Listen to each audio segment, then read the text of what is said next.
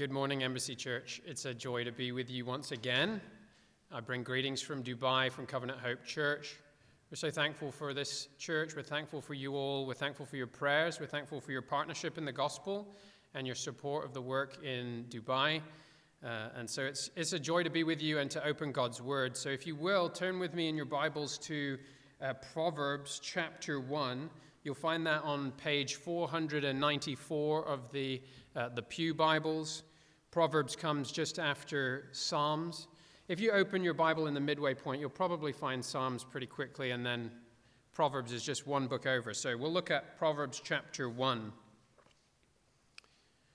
While you're turning there, I wonder how you would answer this question. Don't do that out loud, but just think to yourself, if you could ask God for one thing and be guaranteed that he would not only hear, but that he would answer in the affirmative and give that thing to you, what would it be? What would you ask God for? Now, I'm sure there are lots of answers that are racing through your head. Maybe you even have multiple answers. There's a list in your mind of things that you would ask for. And there's actually lots of good answers to that question, right? If we could ask God for something and be guaranteed it, there's not just one right answer, there's lots of good answers. Maybe some of you are coming in here today, and one thing that you have been asking God for or would ask God for would be a change of circumstances. Maybe you would ask God to relieve you from a particularly difficult situation in your life right now. Maybe it's a difficult set of circumstances. Maybe it's a difficult relationship, and you'd ask God, just change these circumstances. Rescue me out of them. That's not necessarily a bad thing. Or maybe you would be asking for some sort of security. Maybe you feel like life is uncertain and it's unsecure. Maybe you'd ask for some financial stability. Again, not necessarily wrong to ask God to provide for your needs. Maybe it's something else. Maybe it's clarity. You would love God to just make it clear there's a massive decision you have to make about your life, and you wish that God would make it clear what you should do, what would be best, that God would just tell you what to do. But what's the best thing to ask for? Or at least very high on the list of things that would be worth asking God for. You know, a change of circumstances would be great until another scenario comes along and our circumstances change again and they get difficult and we need help once more. Financial security or financial abundance, it can be a blessing. But there are a surprising number of stories out there of people who've won the lottery and it ruined their lives entirely. Go away and Google that. There's actually a list of a lot of people that's happened to. And even divine clarity about a big decision in your life would be great. It'd be wonderful until you have another big decision to make, right? And then you'd need to go to the Lord once again. So better than a change of circumstances, better than the comfort of financial security, and better than clarity about a big decision in your life is wisdom. Wisdom. And that's what the book of Proverbs is all about. It's wisdom to know how to handle even the life's most difficult and confusing circumstances. Wisdom to know how to manage our money, whether we have a little of it or a lot of it. And wisdom to know how to make good, godly decisions while we entrust the outcomes to the Lord, even when we're uncertain. As we heard earlier in our reading from 1 Kings, King Solomon was a man who had received wisdom from God. And he was presented with this very offer by God. If you read in 1 Kings chapter 3, a little earlier than our reading earlier, you'll see that he was offered anything that he wanted if he asked for it from God. And he asked God for wisdom, and God gave him more wisdom than anyone who was before him. And so if you haven't already, please turn with me to Proverbs chapter 1, and we're going to read the words of Solomon. Proverbs chapter 1, verses 1 through 7 will be the text that we'll consider this morning. It says this: "The Proverbs of Solomon, son of David, king of Israel. To know wisdom and instruction, to understand words of insight, to receive instruction in wise dealing, in righteousness, justice, and equity, to give prudence to the simple, knowledge and discretion to the youth. Let the wise hear and increase in learning, and the one who understands obtain guidance, to understand a proverb and a saying, the words of the wise and their riddles. The fear of the Lord is the beginning of knowledge. Fools despise wisdom and instruction."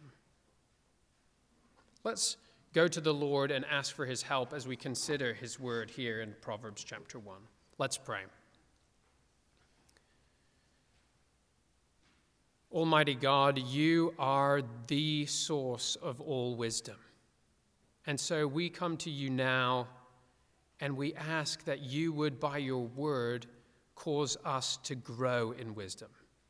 Cause us to know you better and to live in accordance with your will, which is wisdom. Lord, we pray that you would open our eyes to behold wonderful things in your word today, and that you would plant that word deep into the soil of our hearts, and that it would grow to produce 30, 60, 100-fold for the glory of your name. We pray in Jesus' name. Amen. So here in these opening verses of the book of Proverbs, we get really the essence of the book as a whole. We kind of get the main idea of the whole book of Proverbs right here in these opening verses. And the main idea of these verses and the book really is this: fear the Lord to become wise. That's the main point of this sermon. It's the main point of these verses. Fear the Lord to become wise. Verse 1 tells us the title and the author of the book. It says that these are the Proverbs, that's the title, of King Solomon, son of David, king of Israel. And Solomon, who had received wisdom from God, wrote this book to help God's people grow in God's wisdom. Verses 2 through 6, they spell out the purpose of the book, and it's to find wisdom. And that's our first point. Verses 2 through 6 tell us, find wisdom. It's repeated there if you look back at verses 2 through 6. They all begin with two statements, right? To know wisdom and insight, to understand words of insight, to receive instruction, to give prudence and knowledge and discretion. And so Solomon takes 5 verses all to say that the goal of the book is to find wisdom. And each of the little turns of phrase and each of the words that he uses unpacks what wisdom is for us and how we can find it. They add another stroke to the painting or the portrait of what wisdom is. They add and give a fuller picture for us of finding wisdom. And so what is wisdom? What is wisdom? Well, if we just glance over these opening verses, we see that wisdom has to do with instruction and understanding, insight, learning, knowledge. You know, back when I was in school, both in high school and then again in university, unfortunately I didn't learn this until after I'd left school and university, but I was one of those students who was kind of lazy all year long, and I relaxed. And when the exams came, I freaked out. And then for a couple weeks before the exams, I just started cramming. You know that phrase where you're kind of just trying to get all the information to stick in a very short period of time. And if you're blessed by God with a great short-term memory, you can cram a lot in there. You might even be able to pass your exams. I did. But I didn't really understand what I was learning. I just learned it well enough to be able to spit it out on the paper and get some answers right. By God's very kind grace, I managed to pass my exams. But that's not what Proverbs is talking about here when it talks about wisdom. It's not what he's talking about with insight and instruction. And we see that with this repetition of the word understand. It's there in verse 2, it's in verse 5, and in verse 6. Finding wisdom is a disciplined pursuit of growing in knowing how God's world works and how to avoid living against the grain of God's good design in the world. When we live against the grain of God's design, we mess up our lives.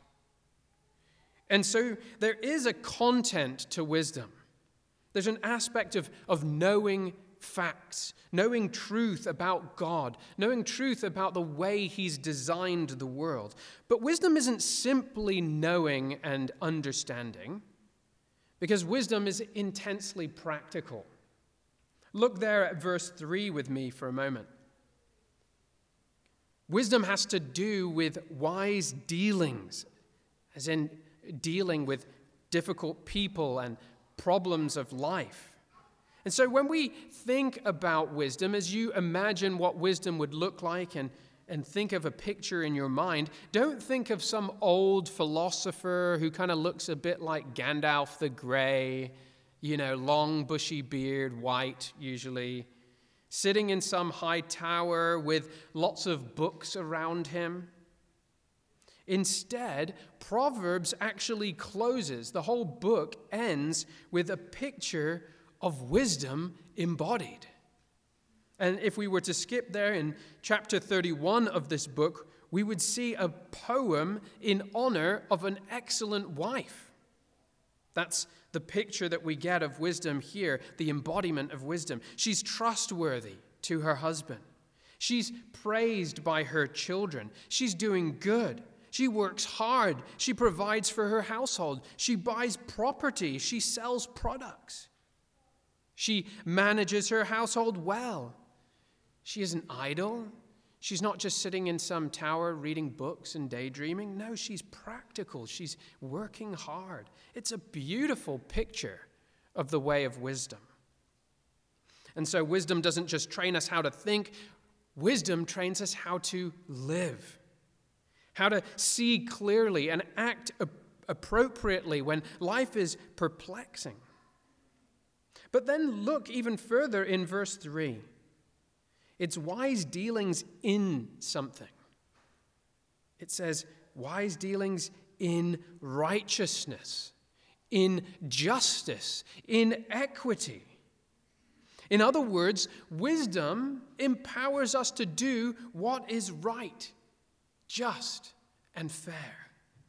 And that's what verse 4 means by prudence and discretion. Wisdom helps us to avoid temptation and to be able to recognize the dangers of sin and evil. We considered this even earlier as we heard the reading from James chapter 3, where James, Jesus' brother, he wrote this passage that says, "Who is wise and understanding among you? By his good conduct, let him show his works in the meekness of wisdom. But if you have bitter jealousy and selfish ambition in your hearts, don't boast and be false to the truth. This is not the wisdom that comes from above, but is earthly, unspiritual, demonic." And so wisdom has a moral component. It has a moral aspect. It's not simply being cunning and shrewd and getting what you want in life. No, wisdom teaches us how to live faithfully under God's rule and righteously before other people, how to treat them right. And so here's a simple definition. If you want to write this down, this might be helpful to you. This is a definition of wisdom. Very simple. Wisdom teaches us how to live under God and before others. how to live under God and before man. And so, friends, do you feel your need for wisdom? I know I do. Does wisdom sound attractive to you? Knowing how to live rightly in the world, knowing how to live wisely in the world should be attractive to us. Wisdom will serve you no matter where you are, no matter what happens to you, and no matter how challenging life gets, no matter how big and difficult that decision is to make, or no matter how small your bank account balance is, wisdom will serve you well. The whole direction of your life depends on whether you find wisdom or not. The outcome of your life depends on it. It affects how you talk to your boss, how you talk to your spouse or to your kids or to your housemates or to your colleagues, your clients, your landlord, even to your fellow church member. But don't worry. You don't have to qualify to receive wisdom from God. It's not like a university that has an entrance exam or maybe that has grades that you must achieve to enroll in the school. No, the school of wisdom is open to all. It's for everyone. We see that here in verses 4 and 5. Look there with me. The first group that the author mentions is the simple. They are the gullible. They're the ones who are easily persuaded, and they're paralleled here with youth or children. And so you're not too dumb to grow in wisdom, and you're not too young to grow in wisdom. And so if you're still in here, if you haven't left to go to the children's ministry, maybe you're a young person in this room, you're not too young to begin to pursue wisdom right now. I can see some of you. You can grow in wisdom from a young age. This is what the author is telling us. But it's not just for the young and simple. Look in verse 5. There he addresses the wise and understanding to grow in wisdom and to be guided by wisdom. So if you're in here and maybe you have been walking with the Lord for a long time, maybe you do have a lot of wisdom, you've not reached the finish line. You can still grow and pursue wisdom. You never arrive in the pursuit of wisdom. Wisdom we see here is being encouraged for all. It's for the simple and the understanding, the learned. It's from children to grandparents. It's from the stay-at-home mum to the CEO. Everyone needs wisdom to live rightly in God's world. And so how do you find it? How do you do that? How do you seek wisdom? And I want to point out just a couple of observations that we see here in these verses. First of all, I want you to see in these verses that it comes primarily to us in words. And so it requires listening. It comes in words. These foundational verses for the whole book begin and end there at the beginning of verse 2 and at the end of verse 7 with the word instruction. Words. And here instruction is more like the instruction that a father lovingly gives or a mother gives to a child than the instructions you get with your IKEA furniture about how to put them together.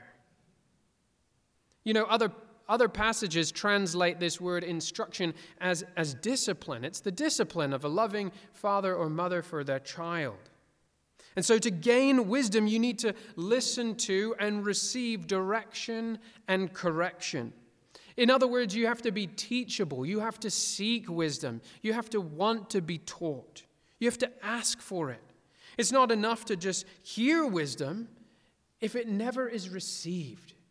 If it never actually changes your mind or shapes how you live. And so growing in wisdom, it requires humility. You have to learn, you have to be corrected, you have to admit you don't know. Humility is being willing to receive help, to receive guidance. Pride hates to be taught because it thinks it already knows. You can't grow in wisdom alone. You need words from outside yourself. You need words from others. And particularly, we need God's word. That's why Solomon wrote this book for his people. And so let me warn you and encourage you. You can show up to church week after week. You can hear sermon after sermon. You can have counsel from a member in the church over and over again. You can even be in total agreement with what you hear. But if it doesn't change you, if it's not received, if it's not listened to, you aren't growing in wisdom. You're hardening into a hypocrite. And so let me ask you, are you seeking to apply the instruction and the correction that you hear from God's word each week here at Embassy Church? If so, then you're growing in wisdom already. Aim to allow God's word to shape you. We just sang about that earlier. Shape your thoughts and attitudes, your affections and your behaviors every time you hear it. Pray for that. Ask God to do that. Secondly, you don't grow in wisdom by listening to anyone and everyone. That's actually what the simple or the naive do. You must grow in being discerning about who and what you listen to. Because there's so many voices out there, and most of them are either foolish or evil or both. And as we see in the book of Proverbs, the fool actually speaks a lot. Lady Folly, she cries out in the streets. She promises great things, and she invites people to come and follow her. Folly even can at times sound reasonable, but its end is death.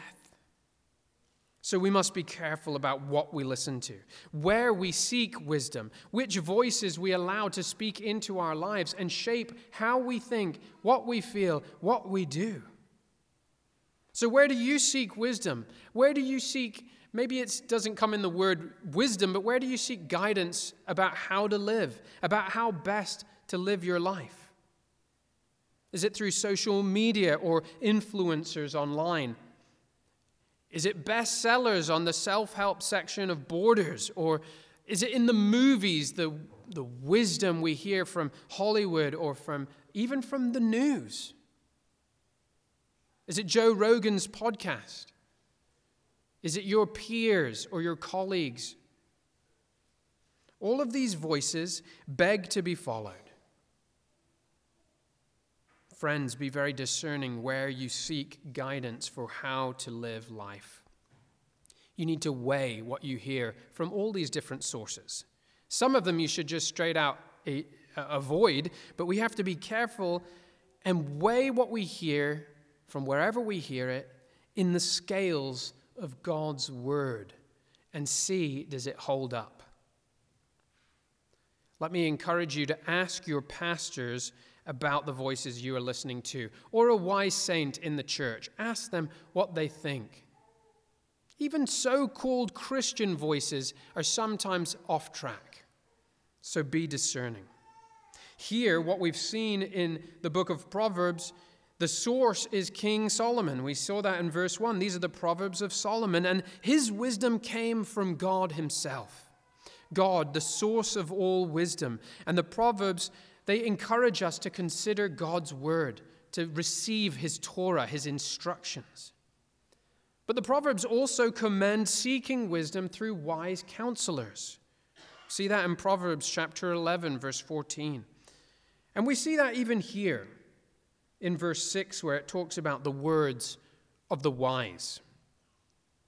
And so before you make significant life decisions, let me encourage you to seek counsel from godly people in the church, whose lives you watch and see that they're marked by wisdom. A wise friend of mine says that the best counselors will not make the decision for you.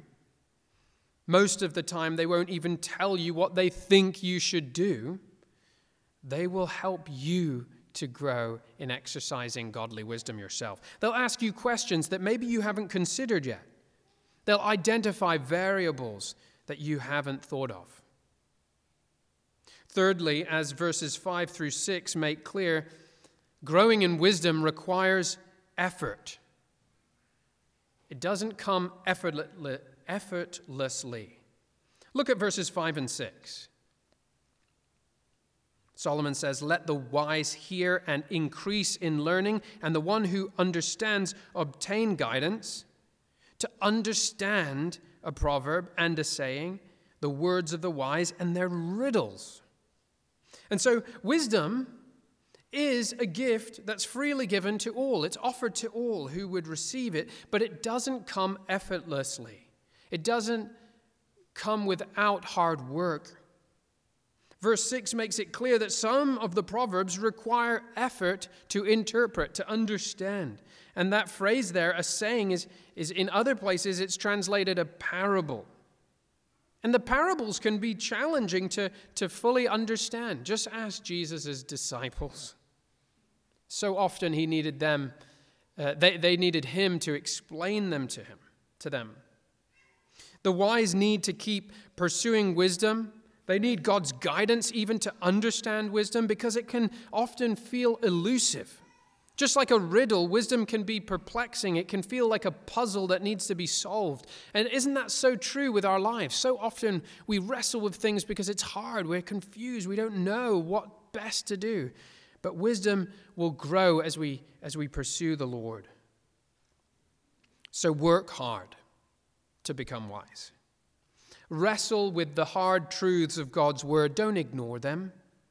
Think about how do they apply to day-to-day life. Study the word earnestly and ask how this helps you to live rightly, justly, and fairly towards others.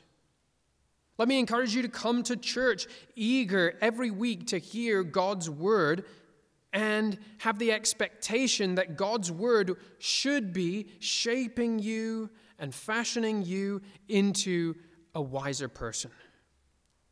Find wisdom at all costs. Make that the goal of your life.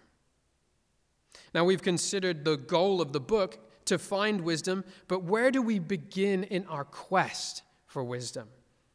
And that's where verse 7 takes us. It tells us that we begin with the fear of the Lord, and that is the second point of the sermon, second and final point. Fear the Lord. And that's just verse 7. There, if you look, verse 7, it gives us what some have called the motto, or the thesis statement for you academics out there of the book. It's the main thing that Solomon is going to talk about. All of the book hangs on this.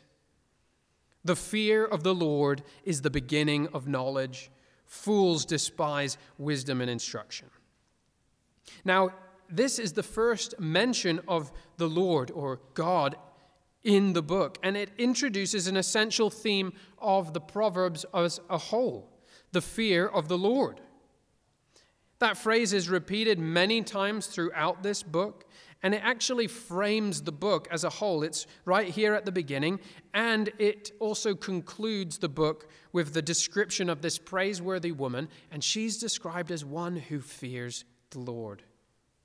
And so if you were to boil down 31 chapters of Proverbs into one little droplet, one drop, with all the practical wisdom about money and marriage, conflict and correction, parenting and purity, this verse would be it.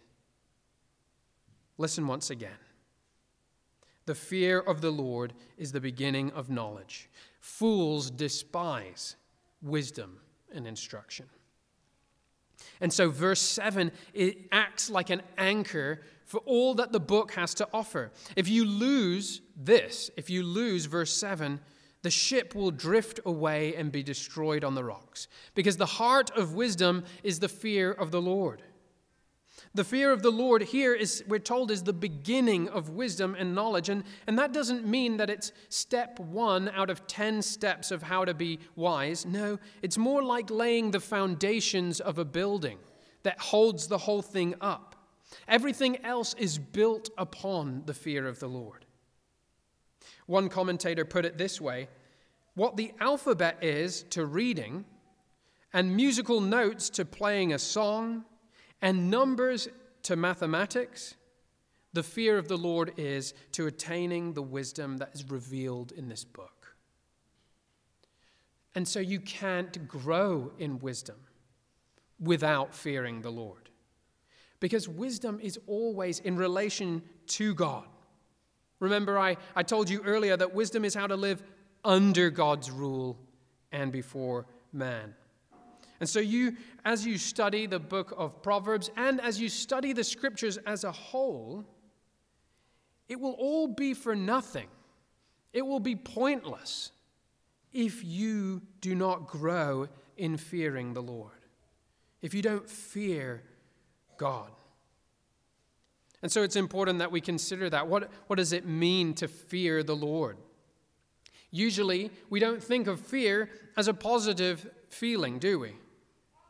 But it can be when we're in danger, or when there's a good reason to be afraid. In fact, fear might be one of the most powerful emotions that we ever experience, right?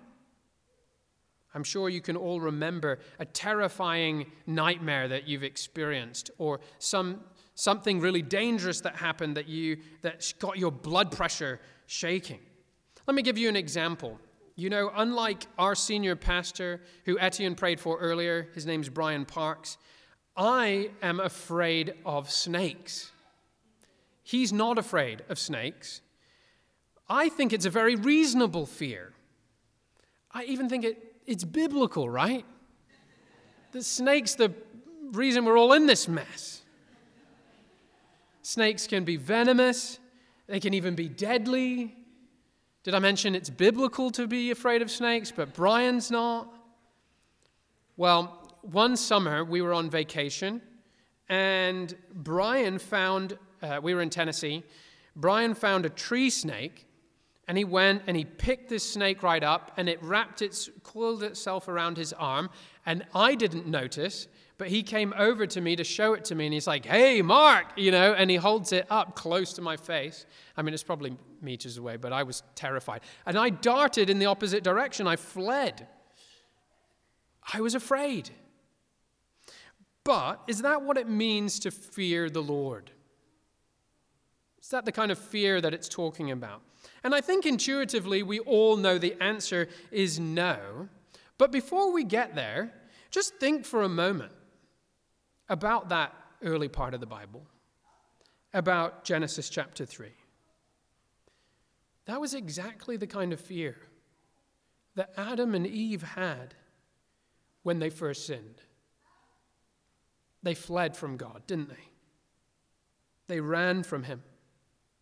They hid in terror because they knew that they were unclean and that they stood guilty, that they were condemned.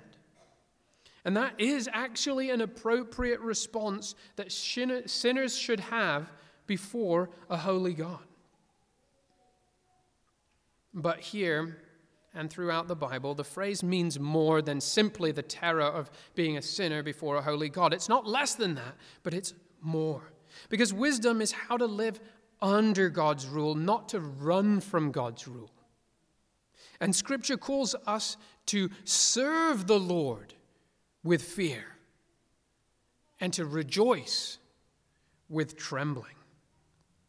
And that's why sometimes you'll hear people define the fear of the Lord as awe or reverence. And I think that's helpful. But we mustn't forget the first point of the terror that it's appropriate for sinners to have before a holy God.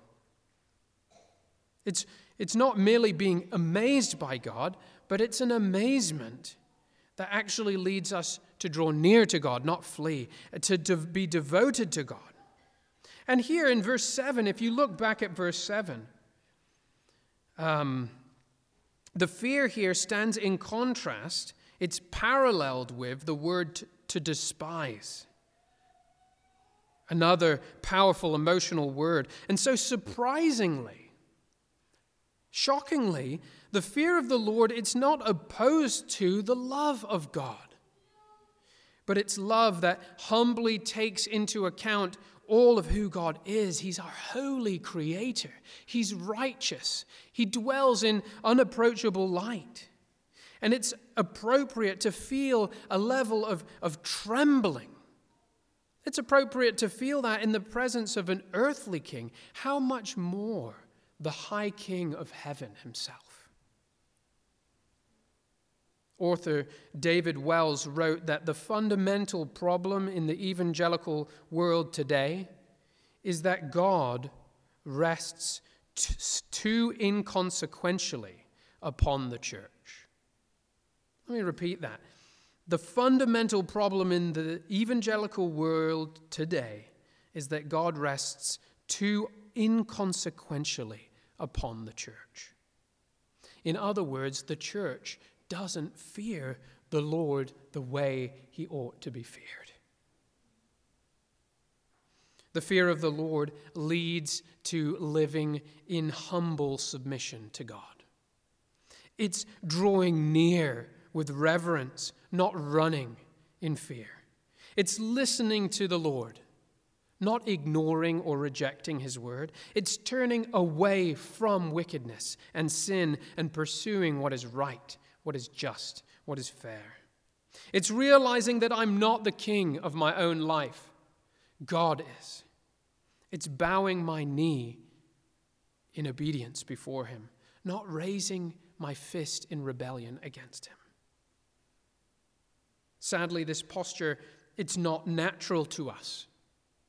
We are born fools. Ever since Adam and Eve chose to become wise in their own eyes, all of us has gone astray. Our wisdom problem is not fundamentally an informational problem, but a relational problem. It's our rebellion against God. And so we must fear the Lord.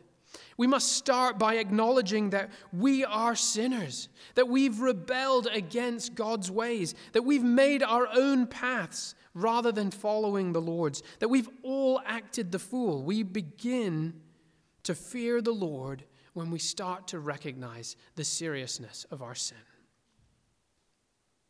But by God's grace, he's not left us without hope in our sin, because in wisdom, God sent forth his Son to redeem fools like you and me. The Lord Jesus is the embodiment of wisdom. He came in the flesh. He always did what was right and just and fair. He lived perfectly wise life.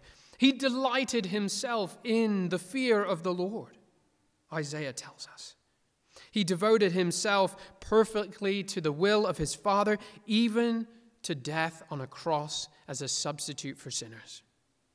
Jesus Christ came to rescue fools from their foolishness, fools who were headed straight for hell. And in his death, Jesus satisfied the consequences of our foolish rebellion. He bore the judgment that our sins so righteously deserve, and he conquered them through his death and his resurrection from the grave on the third day. He rose in victory to show the wisdom of God in our redemption. This is the perfect wisdom of our God to ransom ruined sinners from the fall. And Proverbs chapter 1, just a few verses later, in verse 29, it tells us that the fear of the Lord is not just a feeling, it's a choice. We must choose to bow in humble submission to the Lord. And so if you are here and you are not a follower of Christ, if you're not a Christian, maybe you're visiting today, don't be foolish.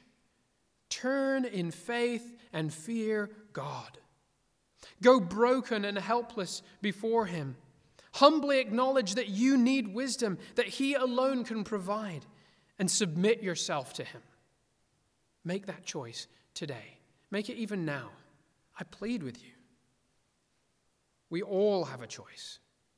We can fear the Lord and flourish, or we can follow the way of the fool who fights against God. You must choose. Which will it be? Brothers and sisters, we grow in fearing the Lord on our knees at the foot of the cross. At the cross, we're reminded of our lack of wisdom. At the cross, we see God's holiness in the price of our redemption. At the cross, we see God's love in the wise one dying for the foolish ones. And so the church gathers every week to fuel this fear, to proclaim God's truth to one another, to bow before the throne in prayer, to sing of God's holiness, his awesomeness, his righteousness, and to confess, as we did earlier, our sins to one another, to acknowledge them before God, and to plead that he would make us wise. Michael Reeves explains why the gospel is such fertile ground, why the cross is such fertile ground for growing in the fear of the Lord. If you want to grow in the fear of the Lord, you must grow in knowing Jesus and him crucified. He says this, when the awesome magnitude of Christ's forgiveness and the extreme to which he was gone to atone for us, and therefore the terrible gravity of our sin becomes clear to us, as they do so clearly at the cross, the right, loving reaction becomes so intense, it is fearful. If you want to grow in fearing God, give yourself to studying what Christ has done at the cross. Grace drives us into deeper devotion to God, a fearful love in his presence, not a fear of judgment, but of awe-filled worship. And that's what it means in Amazing Grace. You know that hymn? Wonder if you've ever considered these words and what they mean. He says, "'Twas grace that taught my heart to fear, and grace my fears relieved." Grace teaches us to fear the Lord and relieves our fears of judgment. But before we conclude, lastly, we see in verse 7 the introduction of another final key character in the book of Proverbs, the fool. Unlike the simple who don't know better, fools despise God's wisdom. They reject God's word and his ways. They're unteachable because they refuse to be instructed, and they can't be corrected because they think they're always right. And they plug their ears because in their pride they think they know and they have nothing to learn.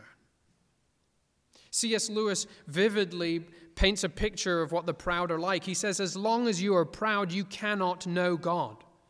A proud man is always looking down on things and people, and of course, as long as you are looking down, you cannot see something that is above you. And so let me encourage you, Embassy Church, pursue a culture of humble teachability as a church.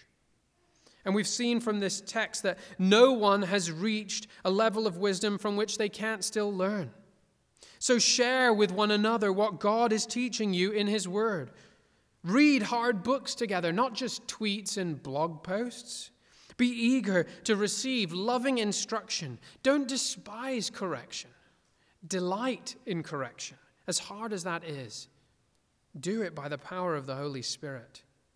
Invite brothers and sisters to speak into your lives and to help you and help them follow Jesus more. Ask a wise member who knows you well how they think you could grow in fearing and following the Lord. And this is so crucial. This is so crucial to our call as disciples of Christ, is to disciple one another. It's the work that Jesus has given us of making disciples in his Great Commission, to lovingly instruct, to correct. These things should be ordinary parts of our lives, not extraordinary. Even receiving and giving correction should not be an unusual event that we avoid at all costs. That's what the fool does. And so delight even in being corrected and be bold to offer correction in love. Now, we started this sermon by considering what you would ask God for if he offered you anything that you wanted. And I hope that you've been persuaded from these verses that wisdom that flows from the fear of the Lord is something that we all desperately need. The amazing thing is that we actually have been promised that if we ask for wisdom, God will grant wisdom. And that when we ask in faith, God will give us wisdom. We heard that in James chapter 1, verse 5 earlier. If any of you lacks wisdom, you should ask God, who gives generously to all without finding fault, and it will be given to you. And so, make this a regular part of your prayer life, a regular prayer request for yourself and for this church. Pray that we'd humbly seek wisdom from outside ourselves. Pray that we'd know how to live under God and before men. Pray that we'd have a culture of discipling and instructing one another. Pray that we'd be amazed by who God is and that we would delight to do his will. And pray that we would fear the Lord to become wise. Let's do that right now. Let's pray.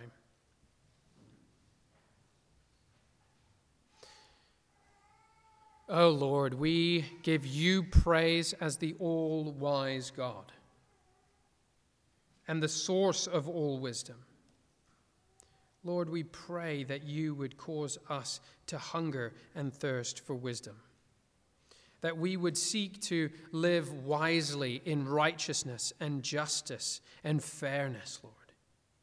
I pray that you would bless this church with a culture of members who are seeking wisdom and seeking to receive instruction and seeking to be corrected and discipled to be increasingly wise. Oh Lord, would you bless Embassy Church in that way? Would you do it for the glory of your great name? And Lord, we know that these things are only possible because of what Christ has done. That in wisdom he came to redeem us, to set us free from sin and foolishness, and to give us his Spirit that we might walk in newness of life, that we might walk wisely. Lord, we praise you for the redemption, for the grace that is in Christ Jesus. It's in his name we pray. Amen.